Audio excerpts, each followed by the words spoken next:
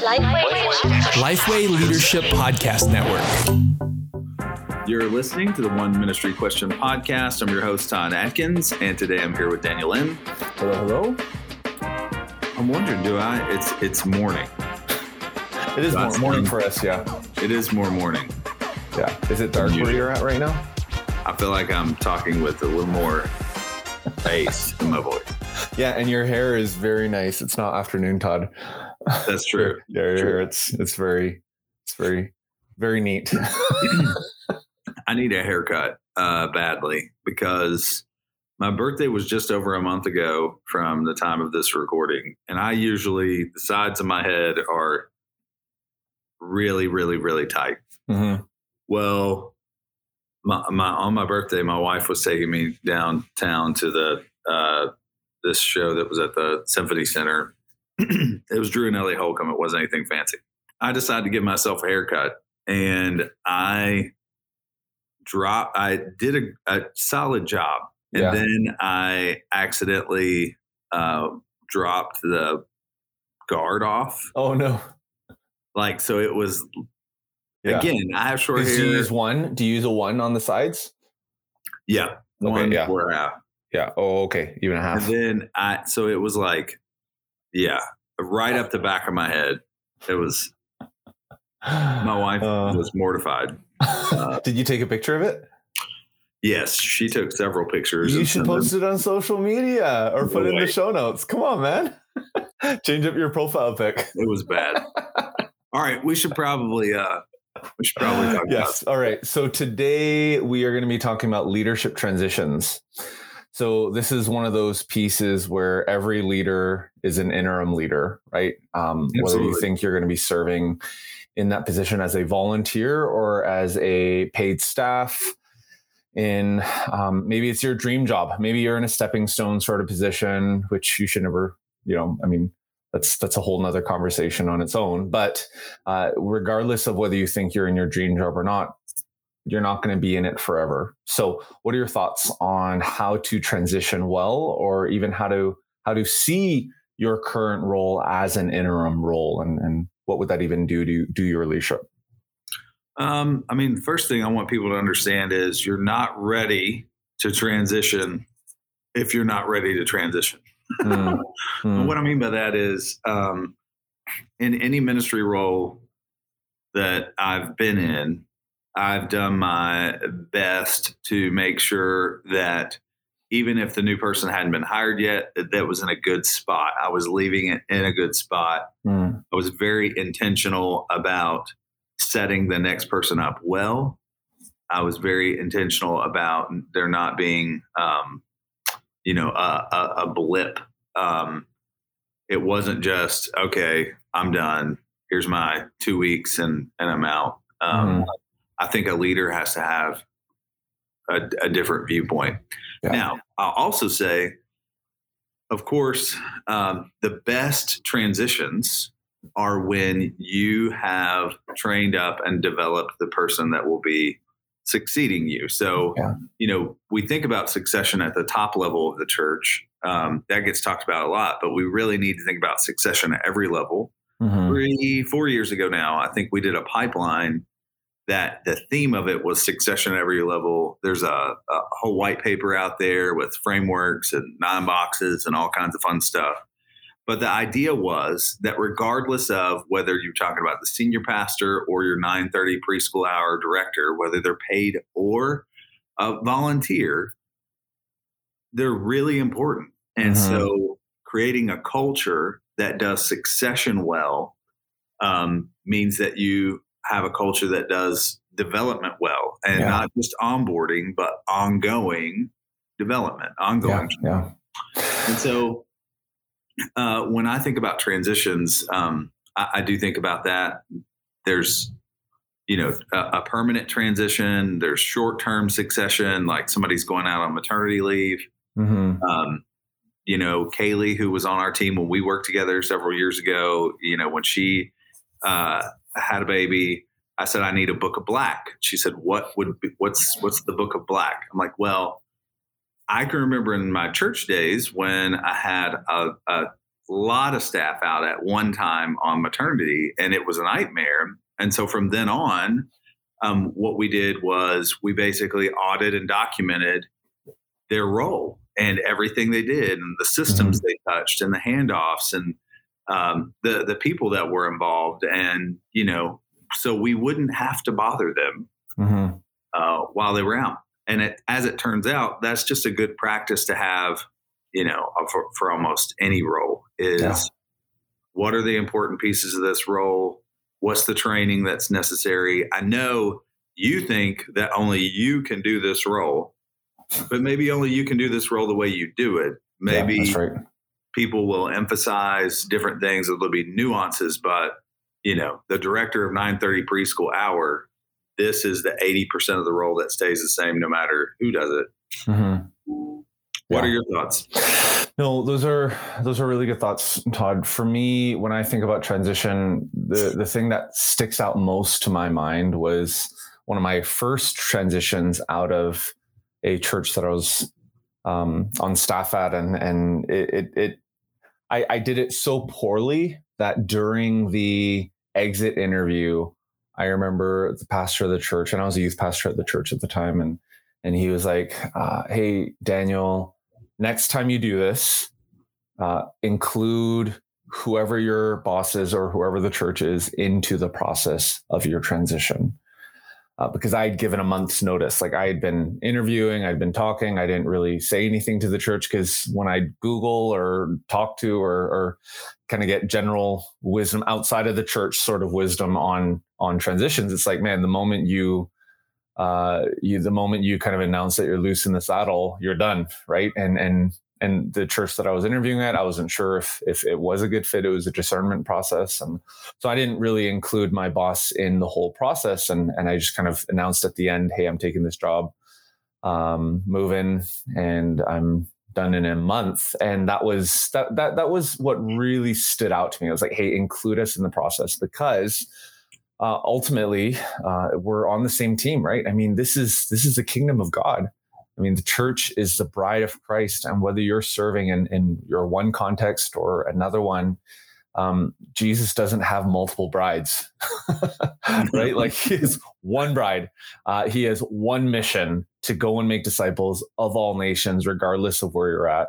So that's a story that really has stood out to me and has guided the way that I've navigated transitions from here on out. Now, having said that, let's talk about culture. And you alluded to this before. If the place that you're serving in as a volunteer or paid staff, if the culture doesn't allow you to be open and honest, and if the culture isn't such where it is celebrated that you work yourself out of a job, and if the culture isn't such where you are rewarded for not being indispensable, then you got to work on the culture first, right? Because it's only in that culture, and it's only in that culture where Ephesians 4 reigns, right? Where it's like, hey, our focus is to equip the saints for the work of ministry. Our focus isn't to be the best at what we do and make it impossible for someone else to fill our jobs. It's like, how do we equip others to do the work of ministry? So when you're approaching a transition, this is something important to recognize. When you're approaching a transition,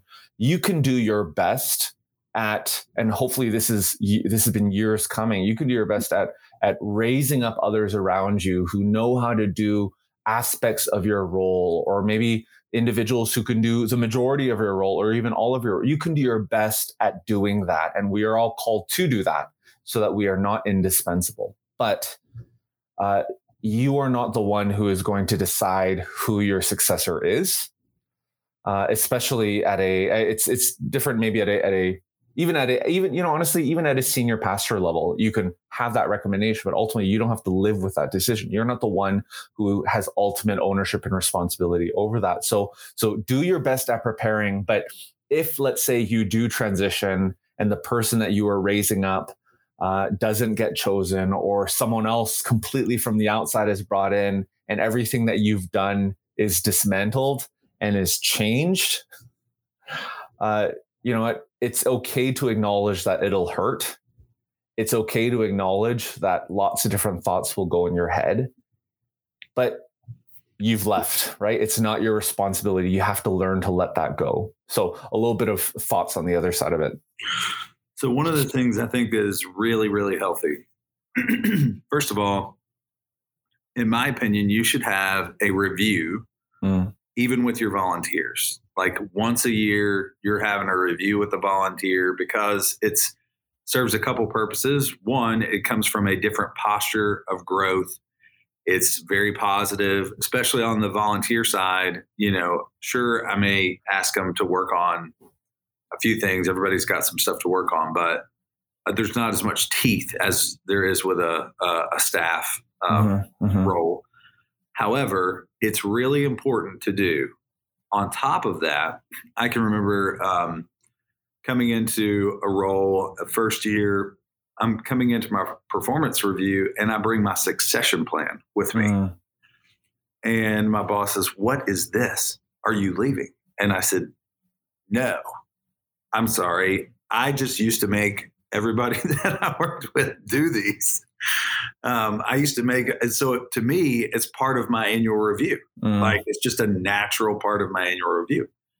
And so the idea there is that I'm saying, hey, here's 2 or 3 potential people that could replace me, and here's how ready they are. And then here are all the people on my team. Here are the potential people that could replace them and how ready they are. Yeah. And, sometimes in this particular role, it was, hey, this is a person that could potentially be me in a few years. But if it happened, soon, then you need to look outside. Yeah. And sometimes names on there wasn't people that worked at the organization. It was people from outside the organization that we were friendly with. Yeah. Okay. Interesting. So like when you left Lifeway, I already had a short list of, hey, here's a couple of people that could potentially do this, whether or not they would be interested. Probably shouldn't mention their names on the air, but you know who those people were. Yeah. It's so is this something that you would recommend every person do? Yes, because it feeds back into the idea. Not just a senior leader. No, everybody should do it, especially your volunteers, because what it does is it reinforces that idea of a development culture. I'm not asking you to leave or anything like that. I don't want you to leave, but the truth is your husband could get a job in Sheboygan and you could go, or you could have to go take care of a sick parent for several months, or who knows what. But what that does is it has them more in a more proactive stance where it's like, oh, here's 2 or 3. I'm the preschool director of the 9:30 hour. Who are 2 or 3 people that might be good to take my role? Where are they in the development, stage?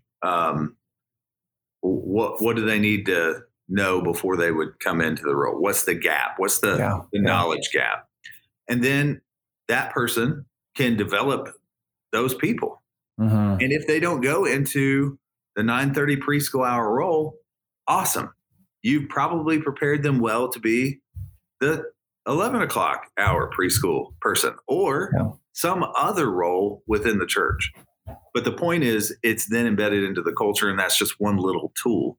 Yeah. But in order to do that, you have to have some of the stuff that we've talked about before, like job descriptions and training that goes with that and all that. Yeah. So we do hope that this episode has been helpful. Once again, if there's anything that you leave with, there are, because we did talk about lots of nuts and bolts and tips here and there, but the thing that you got to leave with is it has to be a part of your culture, right? Transition, healthy transition, what your culture looks like. It has to be conducive to this. So perhaps this is something that you want to bring up to your leadership and and you want to share this episode with them, or you want to have conversations about this with them, or perhaps with your supervisor or with your board of elders, and to have that sort of conversation. Even for me, I mean, I have been the senior pastor at Beulah for over 6 months now, 7 months, and I already have a succession plan. And because no one is indispensable, right? No one is indispensable. So what does that look like for you in your context? And maybe your culture is not ready for it.